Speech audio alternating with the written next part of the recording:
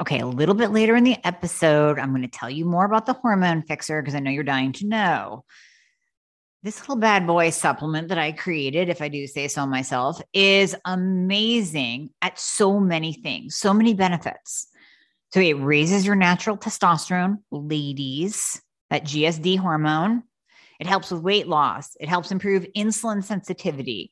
It helps with anti aging. It increases your own growth hormone, the anti aging hormone that helps with the wrinkles and the stamina, energy, focus, brain. It also helps with your mood and lowers your response to stress. So you're just going to have to wait a little bit more. We'll tell you more about it. The hormone fixer. Are you finally at your wits' end where you are tired of dealing with doctor after doctor? Maybe you've spent thousands on integrative or functional practitioners that have not helped you at all because they don't know the thyroid and hormones. They're not even testing properly. So come work with myself and my team. We prescribe to all 50 states and parts of Canada. I have you covered. I've been building this team for years so that I could help you no matter where you are. All you have to do is click the link in the show notes, book a free application call. We're going to go over your current health situation, what worked, what hasn't worked, all the things. And then we will pair you up with the right program for you where we will do it all. You will come out the other side of the program totally optimized, getting your life back. You're going to recognize the person you see in the mirror again. Doesn't that sound absolutely amazing? Well, it might sound like you don't even believe it, but I promise you, we will take good care of you. So click the link in the show notes, book a call today, and we'll be talking to you soon.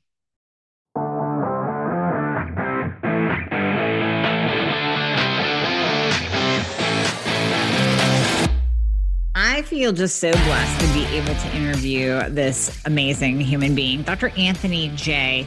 I read his book, I don't even know, over a year ago, a couple years ago. And it really changed the way that I'm looking at all estrogens in our life. How many times do we talk about estrogen, good and bad? Like the bioidentical kind that's needed by our body is one thing. And then the fake estrogen that is literally turning male fish into female fish and literally turning our own human males walking this earth into females. If you take a look, there's a lot of men that have man boobs. It's not good. All this estrogen in our environment is changing our endocrine system. It's changing the way our body works. It's changing the way our thyroid works. It is impacting your weight. It is impacting your mood. It is impacting your cancer risk. So let me tell you about my guest today because we're going to dive into all of this. Dr. Anthony J is a health optimizer who once worked with the NFL, MLB, and MMA athletes and the U.S. Special Forces.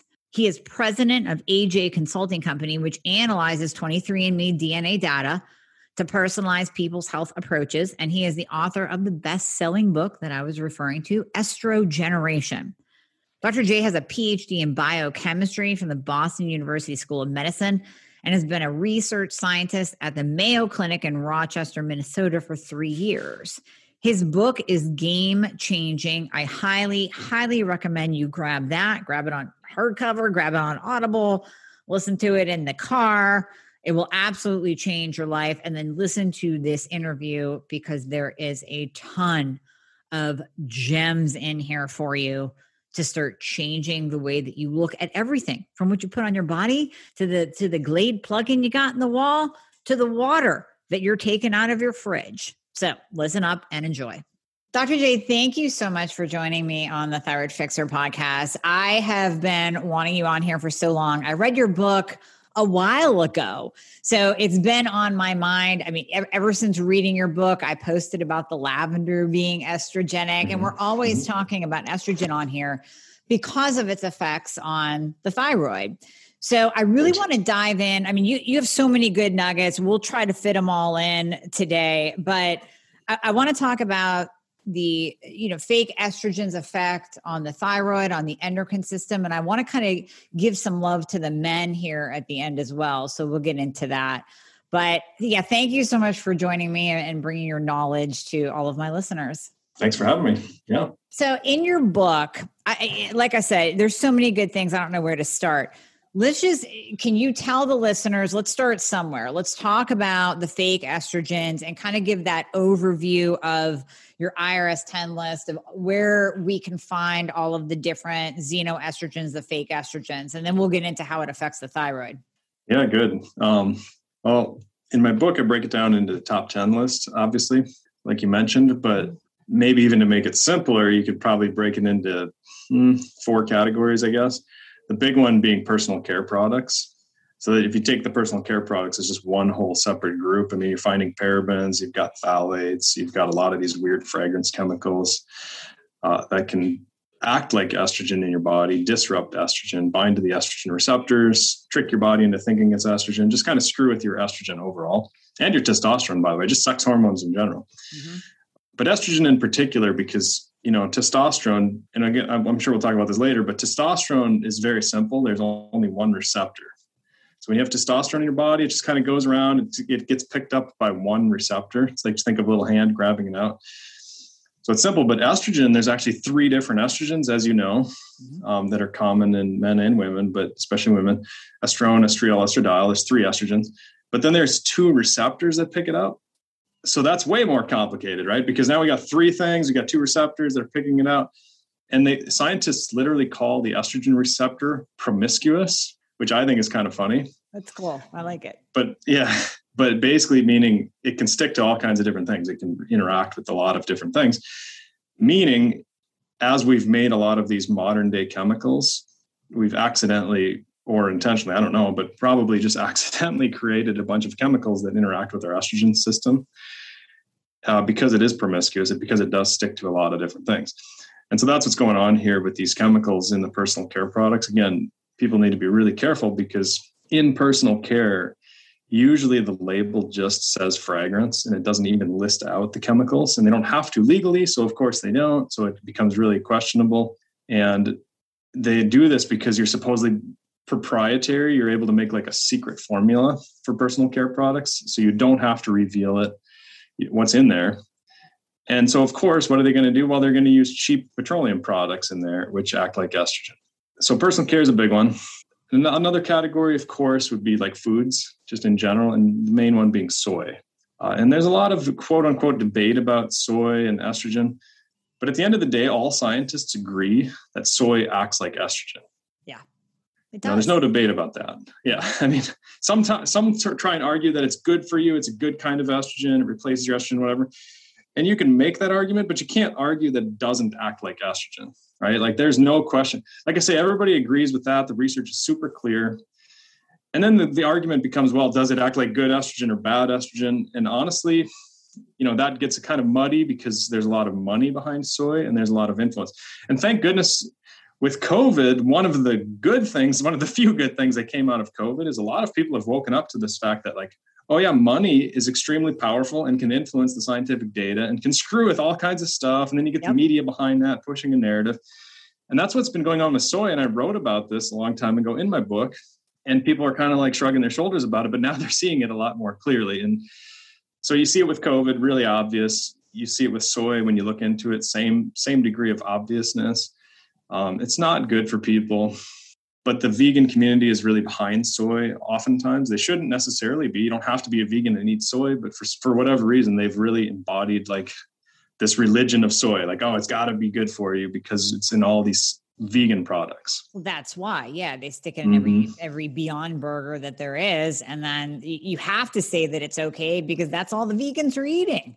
Yeah, exactly. And it's cheap. I mean, farmers here in Minnesota, where I'm from, are growing these giant fields of soybeans, and it's a round bean, so it's real easy to harvest, and it has all these properties that make it good for gigantic, large-scale farming, mass-produced agriculture. That doesn't mean it's good for your health, right? So, yeah. No, exactly. And if you cut soy out of your diet, I mean, that's a giant change for a lot of people because you don't realize how pervasive this stuff is in your different protein bars or your whatever salad dressings. I mean, soybean oil is everywhere, soybeans, soy, everything. And by the way, if you ferment it, I was going to say soy sauce, but if you ferment soybeans, those microorganisms that do the fermentation break down the estrogen. So it's actually okay. Oh, good. So I can still have my soy sauce with my sushi. Nice. Exactly. As long as it's fermented. Yeah. Right. And of course, in America, we've got like fake versions of that, and you got to watch out. But yeah, so foods are another big one. I mean, another category in the food section would be mold toxins, because if you've got molds in your food, molds secrete chemicals that act like estrogen in your body. So again, just under this whole heading of food. So initially we talked about personal care products as a giant heading. Now we're talking about foods as a giant heading. Mm-hmm. Molds fits into that because in America, we don't have very good regulations on how much mold is allowed in our grains in particular, even peanuts. I think that's why the peanut allergy thing has become so popular and become so pervasive there. It's because we've allowed more and more mold into our foods in these giant silos, mass scale farming. In Europe, for example, not only do they regulate how much mold estrogen, there's a mold estrogen, and you read my book, so you're familiar with it a little bit, but it's called zearalenone, which is a terrible name. It's hard to remember. Nobody talks about it. Scientists just call it ZEA. ZEA, it's an estrogen that comes from mold. Mold secrete estrogen. It's toxic. It screws with your hormones. And in Europe, they regulate that stuff. So if you have a certain amount in your cattle feed, in your horse feed, in your pig feed, whatever, they even regulate it in the animal feed. And they say, like, here's the legal allowable limit. And of course, they regulate it in human grains as well over in Europe. And if it has too much mold estrogen, it's not good, but sometimes you can feed that to the animals. But even if it's too high, you can't even feed it to the animals. Crazy enough, though, and again, you probably saw this in my book, but in America, we have zero upper legal safety limit. So in other words, there's no upper ceiling for the amount of mold estrogen in our foods. And this is human foods. This isn't just like our animal feeds. So what do they do in Europe? If your pigs have too much mold in their feed, they literally can ship it over here, and they do this, and they can put it in your cereal. Right? Oh my God. Yeah. I mean, I did read this in your book, but I love that you're saying this for everybody else to know, because it's so eye-opening. It's so, why is Europe so progressive? Why have they gone up? I know. Well, it's politics and money. So in Europe, I have a scientist friend. His name is Michael Skinner. He's given a TED Talk if people want to jump on and look at that. But he talks a lot about atrazine, this herbicide that's also another food estrogen. They're spraying it on our foods and glyphosate and stuff.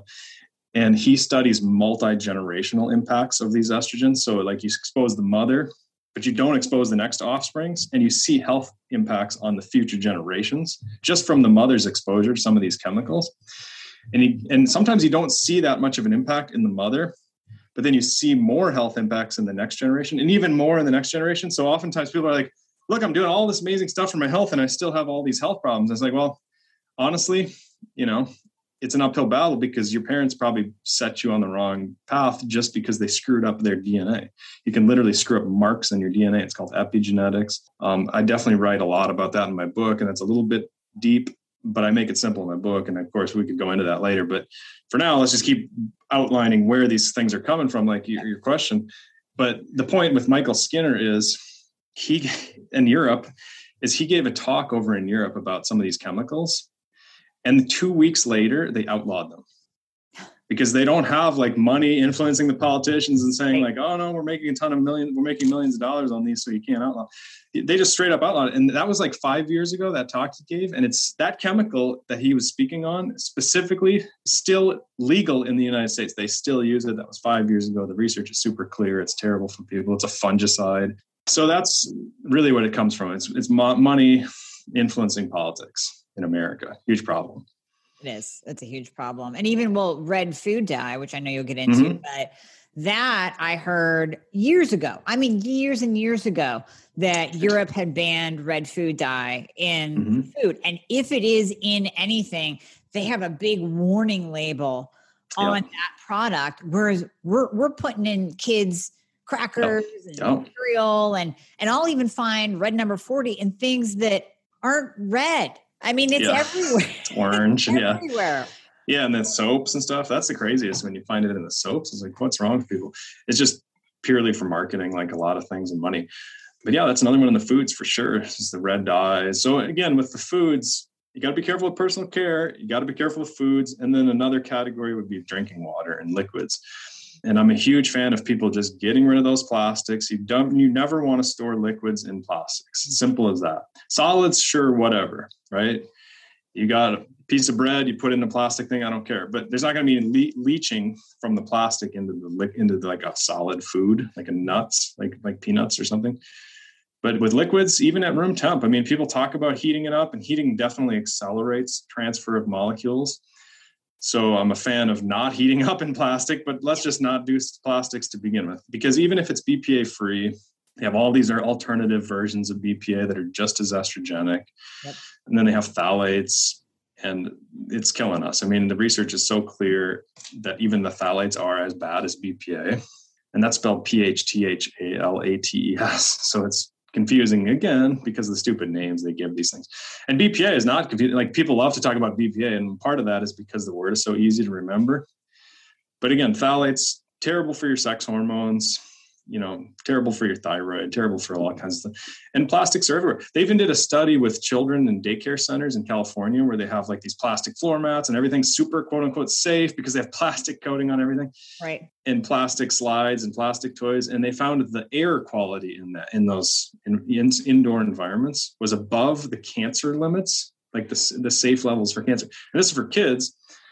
And that's like a crazy high level, because generally if you're hitting cancer levels, that's like toxicity levels. That's like where you're just from breathing it in, right. Your blood level is raising so much, it's increasing your risk of cancer. And that's way beyond what I'm concerned about. I'm just concerned about messing with your hormones. Right. And that's enough of a health problem, in my opinion, to be like ringing bells and saying like, look, the dose does not make the poison. Everybody likes to say the dose makes the poison. In other words, you can expose yourself to a little bit. It's no big deal. Like, water is not poisonous, but if you drink too much, you're going to die. People like to say this kind of thing. Yeah. Problem is with these fake estrogen chemicals, with these chemicals that disrupt your hormones, you're disrupting your hormones. So like if you do it a little bit, sure, it's not going to kill you, but it's definitely not good for your energy and your sex drive and your healing and your sleep cycles and all kinds of different things. So even a little bit, I'm not a huge fan of, especially when you start talking about wrecking the health of multiple generations. Definitely. So those are probably like the major categories. I would say food, water, and then personal care. So again, I made it the top 10 list. I got more specific in the book, but that's probably the easy way to do it for a podcast. Yeah, no, everyone can grab your book and see the entire list. But I want to circle back to soy because, two things. Number one, soy in and of itself is damaging to the thyroid. It's a goitrogen. It can actually cause goiter and downregulate thyroid function. And then just a kind of a brief story on that. I mean, this is probably in my 20s, long before I got into functional medicine. And the soy craze was out. So I ate edamame. I think I did some tofu because I wanted to see what it would be like if you fried some tofu, and maybe some soy milk or whatever. And literally within a week, I was breaking out like a prepubescent teenager because of the amount of estrogen that I was taking in from all of the different soy products. So there it was, like right on my face, showing the world what high estrogen do. Exactly. Yeah. Yeah, I mean, bodybuilders get that too, right? When you're overdosing hormones, and they're doing it for a specific goal, they're okay with the consequences. But yeah, I mean, it's a consequence. And again, you can't deny that it acts like estrogen. That's the crazy thing is when you get these people sometimes telling me, no, it doesn't act like estrogen. It's like, well, nobody thinks that. Yeah, as long as it's organic, right? Well, they've done studies. I mean, again, the actual compound in soy, it's called isoflavone and genistein. Those are the two big ones.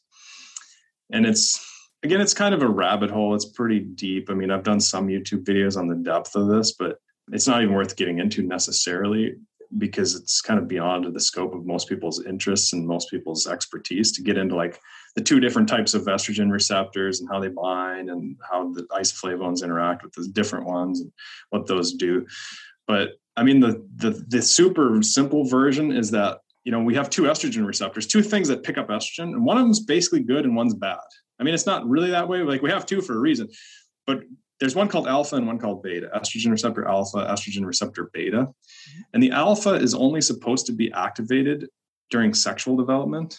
Like when you're in the womb developing, you're not supposed to be like, it's like a light switch. You flip it on during sexual development in the womb, and then you flip it off for the rest of your life. You're not supposed to be flipping on the alpha when you're an adult, right? It causes increased depression and increases breast cancer in women. And by the way, breast cancer is up 250% since 1980. It increases prostate cancer in men. You don't want to be flipping on alpha. It's a problem. It causes all kinds of problems. And beta, on the other hand, is actually protective against breast cancer. It's protective against prostate cancer in men. Like beta is a good estrogen receptor. So you do want to flip on that light switch. And so that's where natural estrogen is a great thing, right? As long as it's not too high, natural estrogen is very healthy for you because it flips on the beta receptor. And the problem with soy is it flips on both of those receptors. So you can make an argument like, oh, look at that, it's positive because it flips on the beta receptor. Well, it also flips on the alpha receptor. It depends on the person. It depends on the cell type inside your body, but it's flipping on both of those light switches. And of course, BPA and phthalates and all these other ones, they flip on that alpha receptor. They flip on that bad one that increases the breast cancer and increases the prostate cancer and all kinds of thyroid problems like you're mentioning. I mean, thyroid and estrogen are like super interconnected. Yeah. And so basically, if you screw up your estrogen, of course, you're screwing up your thyroid at the same time. And there's different degrees to that, and people have different sensitivities. And I don't know if you know this, but I do DNA consulting also. So I look at people's 23andMe and I look at like their genes and try and optimize their health. Okay. And I was just talking to a woman like minutes ago before we got on here, and she had 3 problem genes in her thyroid section. And I was telling her, like, it's funny that that you have such a hot thyroid problem here because I'm going on this podcast. And a couple of them were related to intermittent fasting. Basically, like her thyroid wasn't clearing out trash. Okay. The gene is called FOXY1, F-O-X-E-1, like Foxy Lady for that song, FOXY1. Yeah. They discovered this gene in Chernobyl, the radiation accident. And basically people that got, radioactivity exposure and never healed from it, they had the plus on this gene. They had like the bad version of this gene. And then people that were fine, that healed up just fine from the radiation, they had the good version of that gene. So I'm always looking in my screens for that bad version of that gene. And one of the solutions for that is intermittent fasting, because if it's basically a gene that's involved in autophagy in your thyroid. It's involved in trash taking. Your cells aren't taking out the trash. You skip breakfast, you do some intermittent fasting, your cells take out the trash better, you clear out your thyroid, it's good for you. But also like she had a couple other genes that were very sensitive to estrogen. So there's always this estrogen interplay. And of course she had thyroid problems, energy problems, cold fingers, cold hands, or cold feet. So it wasn't just like a theoretical thing. She actually had the genes. And then of course she had the actual health issues that came with them. But it was twofold for her. And it is for a lot of people. Estrogen, number 1, thyroid, number 2. And sometimes it's just estrogen problem. Sometimes it's just thyroid problem. Sometimes it's a mix between the two, but that makes it a little bit more complicated. But the point is, and again, I know you know this, but if you're screwing with your estrogen, you're screwing with your thyroid. I mean, it's that simple. Absolutely. And high estrogen levels is one of the major causes of elevated reverse T3. So we're always checking that in thyroid patients, making sure that they're converting. And I know there are genes too. I don't know if 23andMe tests for this, or if you can kind of deduce it when you break down the 23andMe and what it's actually saying, but the DIO1 and DIO2. Mm-hmm. Oh yeah, they test those. Yeah. Oh, nice. Okay, yes, yeah. Because I'm happy to know that I've only seen that marker in patients in the UK. I've never had a patient in the US who shows me a genetic report that they did have that marker on it. So I'm going to have to do a 23andMe and have you look at it, because I'm very curious, because I don't convert. So I've always wondered if I have those genes. Yeah. Yeah. One of the most common things you see with people with especially the DIO2 gene, and they're not converting T4 to T3. And for people that are super new to this, like T4 is like it's super backwards, right? And this is really confusing, the thyroid, because it's not like, T1 gets made into T2, which would be like really basic, and that's what it should be. But instead, it's like T4 gets converted down to T3, but T3 is the active form that actually gives you the energy and all this. But the DIO2 in particular, a lot of people have this gene where they don't convert the T4 to T3 very well. So it just gets stuck as T4. And the biggest problem with that I see is that doctors say, oh my gosh, you have no energy, your fingers are cold, let's get you on some thyroid replacement. And then they give them Synthroid. Yep. Like they give them a fake version of T4. And then they've got this gene and they're not even converting it down to T3, and they feel like garbage. And then they have to get on like natural thyroid or something better. But you can pick that up on the genetics before they have this problem. And that's a lot easier, in my opinion. That's how I generally see it. Yeah. Yeah. Everybody's different, right? So some people don't have that gene and they can manage the Synthroid or whatever. It's probably still not ideal, but doctors love it because it's got a patent and it's fake and they make more money on it. Yes. Thank you. I see. Yeah. So I always say only like 1 in 1,000 do okay. Yeah. Or only. I mean, right. You really don't see people thrive on just Synthroid alone. You just don't. Yeah. Yeah. Right. Well, and the doctors. What's that? I mean, the medical system is so set up for sick care. It's like basically if you're not dying, they don't really care. And so it's super backwards, right? Like they're not trying to optimize your health. They don't really, they're taking these normal numbers, and average Americans, like normal Americans, are pretty unhealthy. We're at 40% obesity right now in our country, like 43% or something. That's just not overweight. It's like straight up obesity. And the thyroid's super connected to that too, and estrogen and sex hormones. But the point is, if you're basing your normal values on average Americans, then you're setting up for failure if you're just lumping everybody and saying, oh, you're normal, so you're okay. And that's what we do in this country. So it's a problem.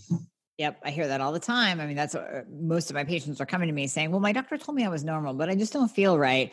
So then we have to really, dig in and look at what the right treatment plan is. And one of the factors is looking at reverse T3 and seeing if they are estrogen dominant. And we're not talking, I mean, a lot of times, and you can give me your experience on this. So this is kind of a question for you. I'll see estrogen dominant, but not estrogen being flagged high. So we'll test the total estrogen and we'll test estradiol. It's the relationship to progesterone. So they might have postmenopausal progesterone in their 30s. And when that's in relation to the estrogen, then they're in that estrogen dominant state, which drives up the reverse T3. Have you seen that too?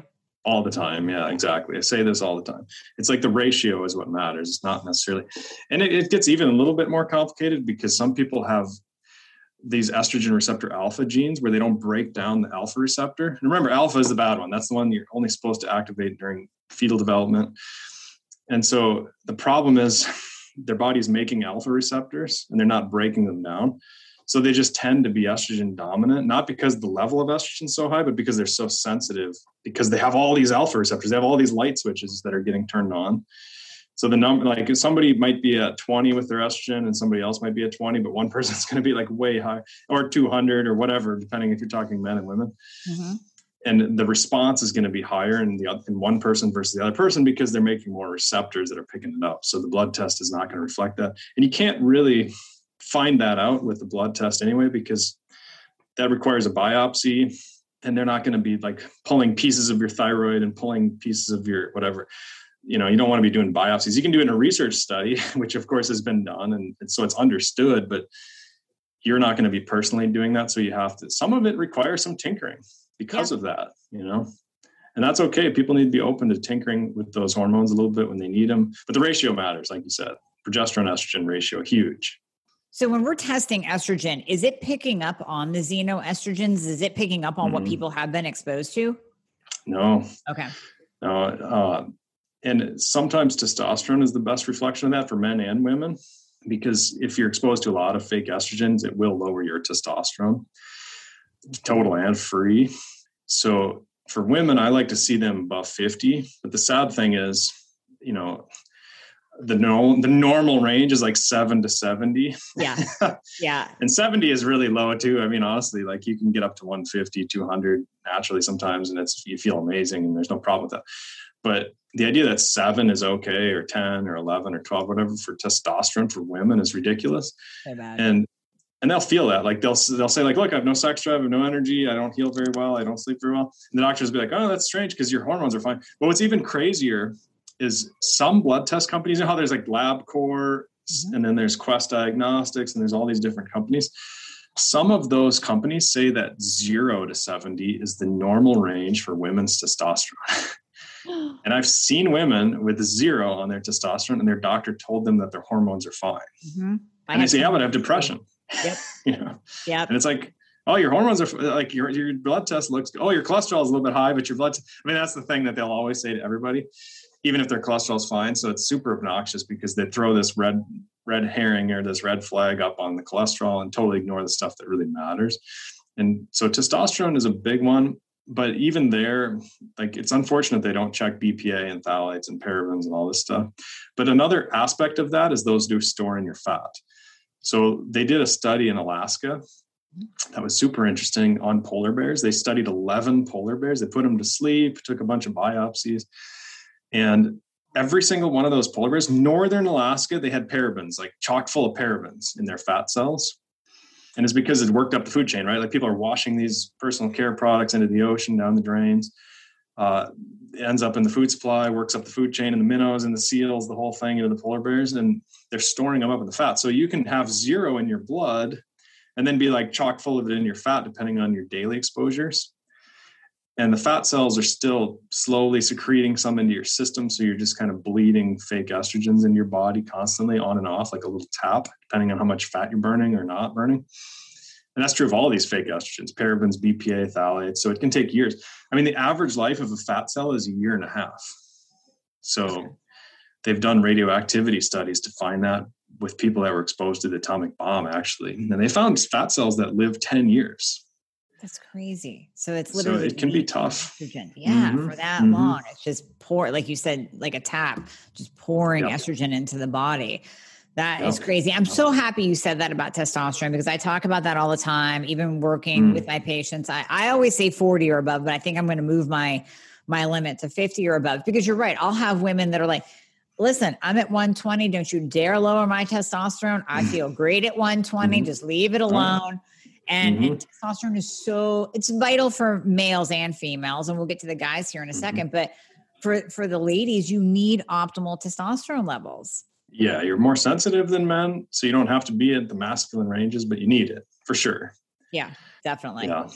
So I'm going to put you on the spot here based on some recent events that have occurred where Sean Penn came out and said, basically we're demasculinizing America. Oh, yeah, he's right. I know he's right. He got slack from that, but he is not wrong at all. And we can see this we can see it by sitting at Walmart watching people walk by you, but we can also see this in labs. Men's testosterone levels are plummeting. Men's estrogen levels are raising. It's insane. So talk on that, because I think we're both in agreement here.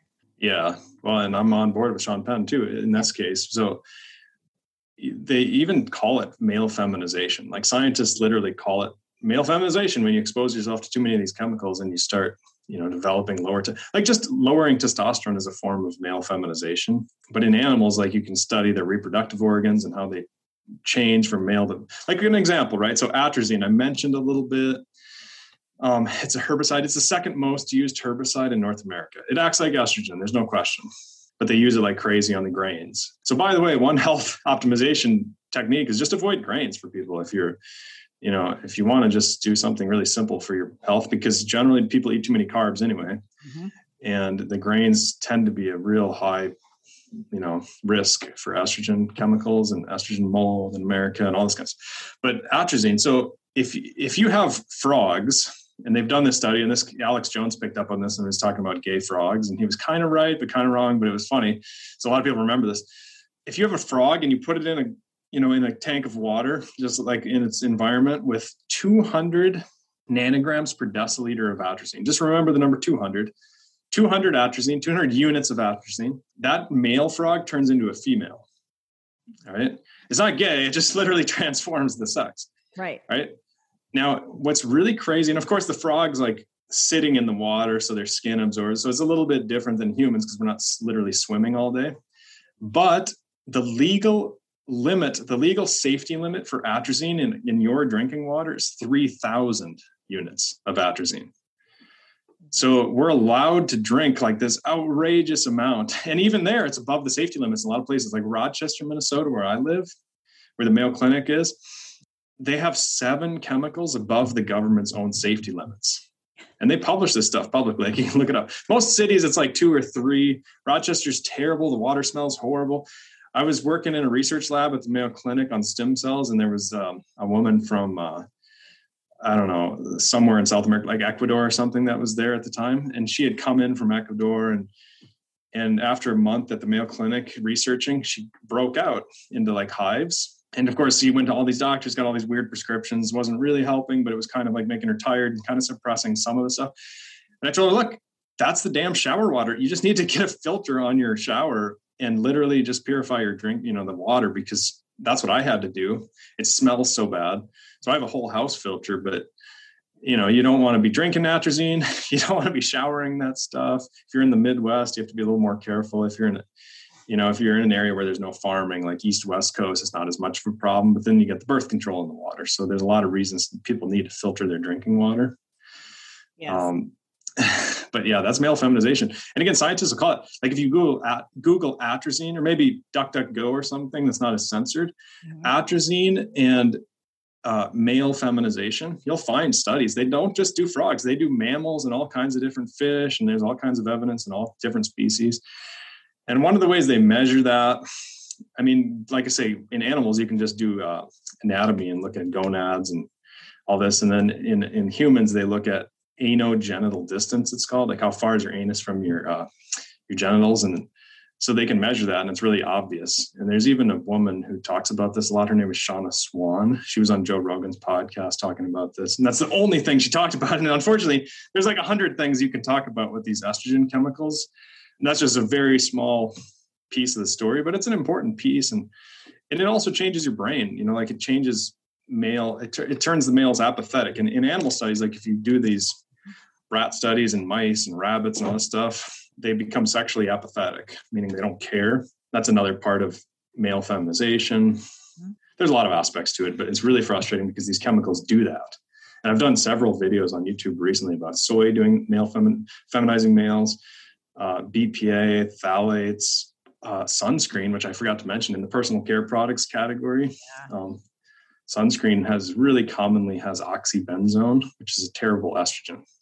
No, sunscreen's a big one. And I'm glad you mentioned all that, because if you take a guy and who does not want to become a female by choice, and you test his testosterone, again, we're coming back to those huge lab value ranges. He's considered normal if he's coming in at a 285, 300, 350. Yep. And that is far, far, far from normal. That is where they push men to when they do want to do a sex change. So when men want to become a woman by choice, we want to tank their testosterone and raise their estrogen so they get more female qualities. Well, what if it's happening not by choice? Because guys are just drinking water that contain atrazine, or they're lathering sunscreen on, or they're eating the grains, they're drinking the beer. I mean, it's no wonder we're seeing male feminization.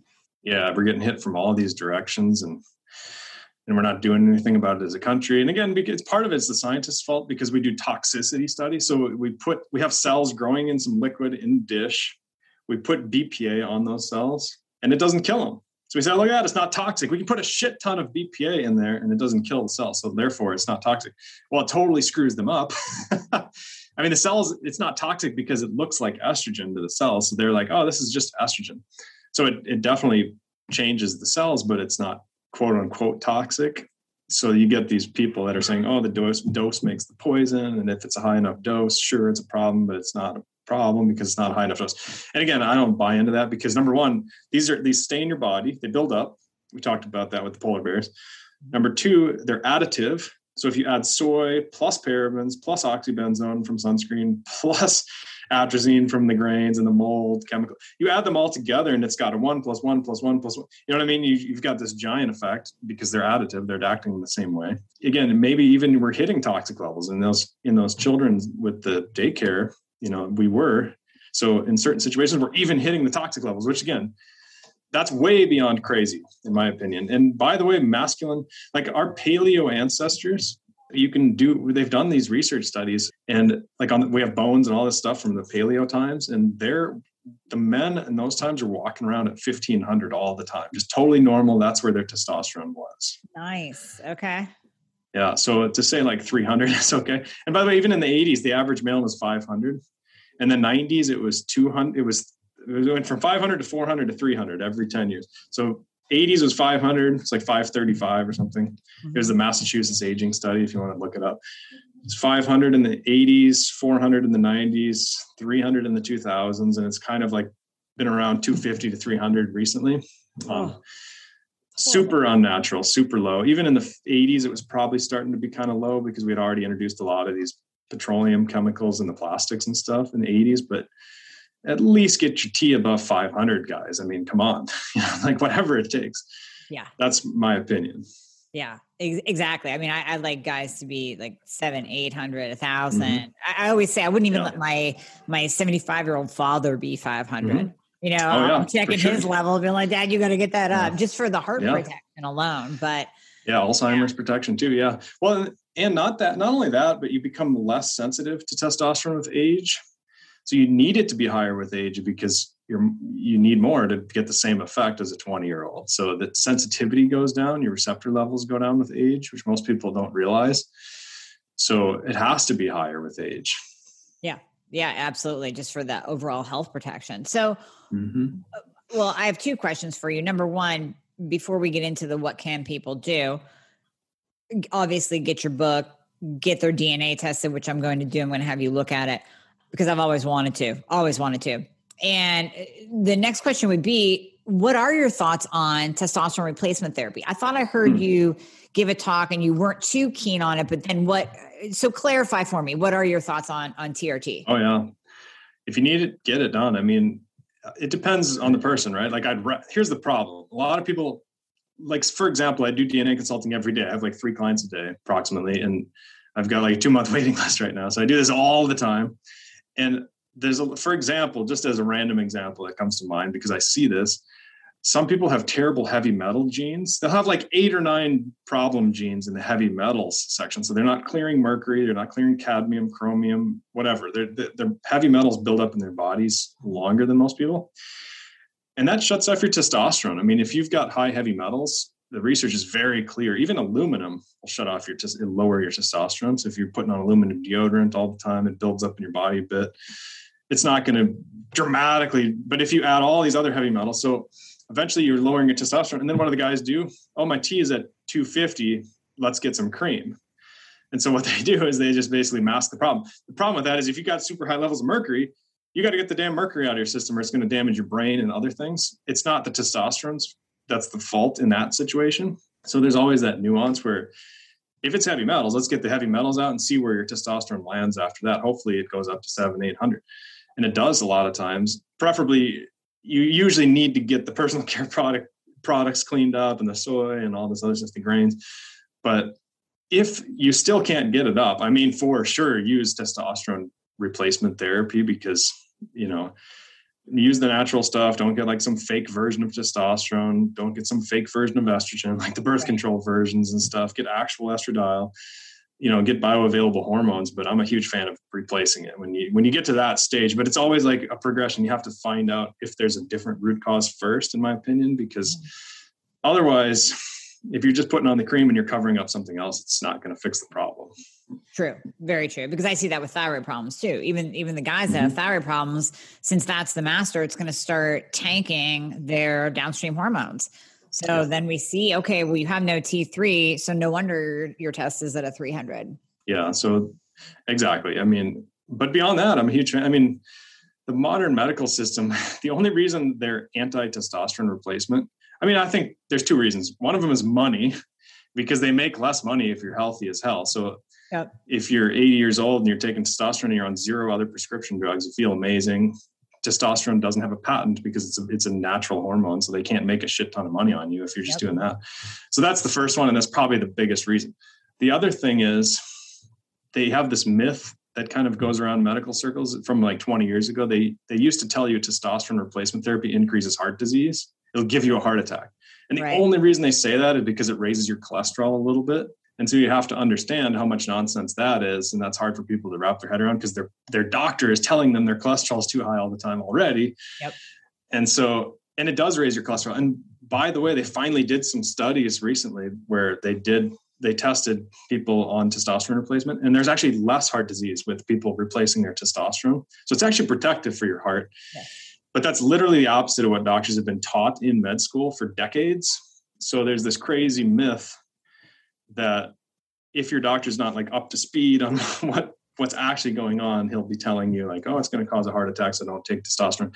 And so that's another reason. Besides just the money and the fact they're not making as much money, they're very anti-testosterone because there's been a real ideology that it's bad for you, for your cholesterol. which is stupid. Just like meat. It's the same thing with meat, right? They say don't eat meat because it's bad it raises your cholesterol, and it doesn't. Or it causes colon cancer because when they've studied meat, they use like summer sausage with all this crap in it that's been sitting on a shelf at room temperature for like 2 years. And then of course it increases colon cancer a little tiny bit. So then they say meat's bad. Right. Right. And it's just absurd, but people buy into it. It's crazy. So testosterone, ivermectin, hydroxychloroquine, all those things that work, you're not allowed to use. No. You can't even say the words. Yeah. No, I know. I've been demonetized just literally using the word testosterone. Like I'll do a video on testosterone and just talk about whatever research study, and they'll just like pull my monetization on those videos. It's crazy. It's a weird world. The YouTube world, the Instagrams. Yeah. Yeah, we'll see if YouTube picks up on our words today and we get kicked off. Yeah. At least we'll still stay alive on Spotify. So oh yeah, hopefully for now. Dr. J, what can people do then? I mean, they're going to get your book. They can do a DNA test. What else can we do? Avoid grains. What else? Yeah, clean up your personal care products. Most people need to do a major overhaul. I don't care if it's shampoo or whatever. That stuff goes through your skin. There's a ton of studies. They call them like dermal uptake studies, dermal absorption, like skin absorption studies. But there's enough evidence where even your laundry detergent is probably something worth getting fragrance free. They've even done studies with laundry detergent and like with and without fragrance and what your blood levels are, some of these chemicals. Mm-hmm. So, be really thorough. And it's crazy. I mean, there's plenty of products that are actually reasonably priced that don't have all this nonsense. I have a list on my website, ajconsultingcompany.com. It's not like exhaustive. It's not super thorough. It's just what I use. I just say, hey, look, I found a soap that's pretty cheap and it doesn't have any of these chemicals. Here's what I use. I found a shampoo. I found sunscreen. Here's this, here's that. And so that's been my approach, is just like, say, here's what I got. And, let's clean that up. And filtering the drinking water, almost all the filters out there have activated charcoal as a part of the filter. So get a filter, filter at least the drinking water. If you shouldn't need a whole house filter generally, but definitely drinking water. I mean, without it, and don't put it in plastic. A lot of people, and even if it's a Brita pitcher, like a plastic pitcher, and you're filtering into plastic, that's okay. It's just a little tiny bit into plastic. Get it out of there. Put it in a glass pitcher and store it in the fridge or something. Right. Don't just like let it sit in the plastic. So there's strategies you can do that are pretty cheap. Like you say, the grains are a big one, depending on the quality and whether you're getting European and, but yeah, the other thing I like to recommend is the sauna for getting rid of estrogens, because saunas speed up molecular motion. Mm-hmm. So it's like water, right? If you're boiling water, you've got vapor coming off, you got steam. That's literally water molecules flying off the surface because they're moving so fast. Same thing happens in your body. If you're heating up your body, those estrogens are moving around more and they get out of your system better. You flush them out better. And even you sweat them out. So if you use a sauna, make sure you get a shower right after. They've done studies. They call them BUS studies, blood, urine, and sweat, BUS. And they measure people's urine. And there's like hardly any BPA and there's some phthalates, but hardly any. And they have those same people go into a sauna and then they measure the sweat. And it's like full of estrogen chemicals. It's full of these nasty xenoestrogens. So use a sauna. It's a cheat code for getting this stuff out. It accelerates the process. Then you don't have to wait 5-10 years. You know what I mean? You can get them out within a 6-month period and double your testosterone and all this kind of thing. Oh, that's easy enough. That's awesome. Well, yeah, you can even do hot yoga if you don't have a sauna, if you're not investing in your house. But no, my plan is to get one and put it right over there in my office. So that's next on the biohacking list, is an infrared sauna. Yeah, huge fan. Yeah. Well, no, thank you for doing that list too, because that makes it so easy. I've said that for years. Nowadays, there's so many companies that are out with BPA free, phthalate free, paraben free. And I mean, I remember years ago crying when I had to get rid of my really expensive face wash and toner and face cream, because I flip it over and it was literally methylparaben, polyparaben, this paraben, that paraben, phthalates. Yeah. You know what? There are good alternatives and they're out there. So I appreciate you having that list on your website, because that makes it a no-brainer for people to go to and swap their products out. Yeah. No-brainer. Yeah, it's pretty exhaustive. I mean, it's got, I even put supplements on there and stuff. Not because everybody needs to be on loads of supplements, but sometimes you have schizophrenia genes and you need some like weird one, like phosphatidylserine or phosphatidylcholine or something. So I have all these supplements listed on there, and it's pretty thorough. And it gives people other ideas like, oh, I didn't realize polyester, like for bed sheets. If you've got poly bed sheets, polyester, that's plastic. That's petroleum derived. Those have phthalates in them. Get cotton bed sheets. You don't want to be breathing this stuff up on your pillowcase every night. I even travel with pillowcases. So there's little things like that we're going above and beyond. And not everybody has to go above and beyond, but I at least want you to know what's above and beyond, what's the basics, like filtering your drinking water and everything in between. Perfect. That's beautiful.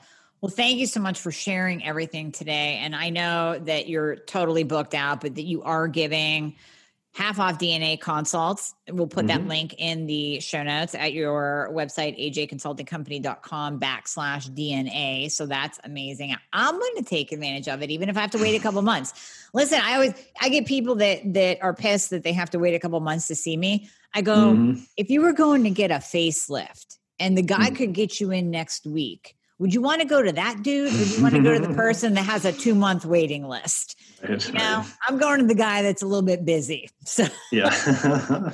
Yeah. Well, thanks for plugging it for me. And I appreciate that. And I appreciate what you're doing. And it's a problem in our culture. And again, fixing the root cause is where it's at.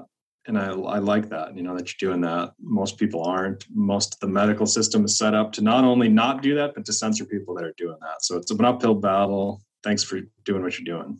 And right back at you. Yeah. Jay Campbell and I always joke that we have the same brain. I think you're in the same category because we think so much alike. And it is, it's sick medicine. So we have to overcome that just little by little, just everybody band together and educate people so they can take control of their own health. Right on. Yeah.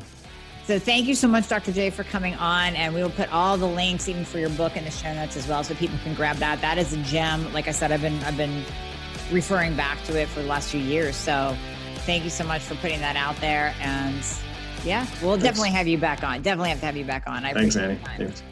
Thanks, Amy. Take care. Take care.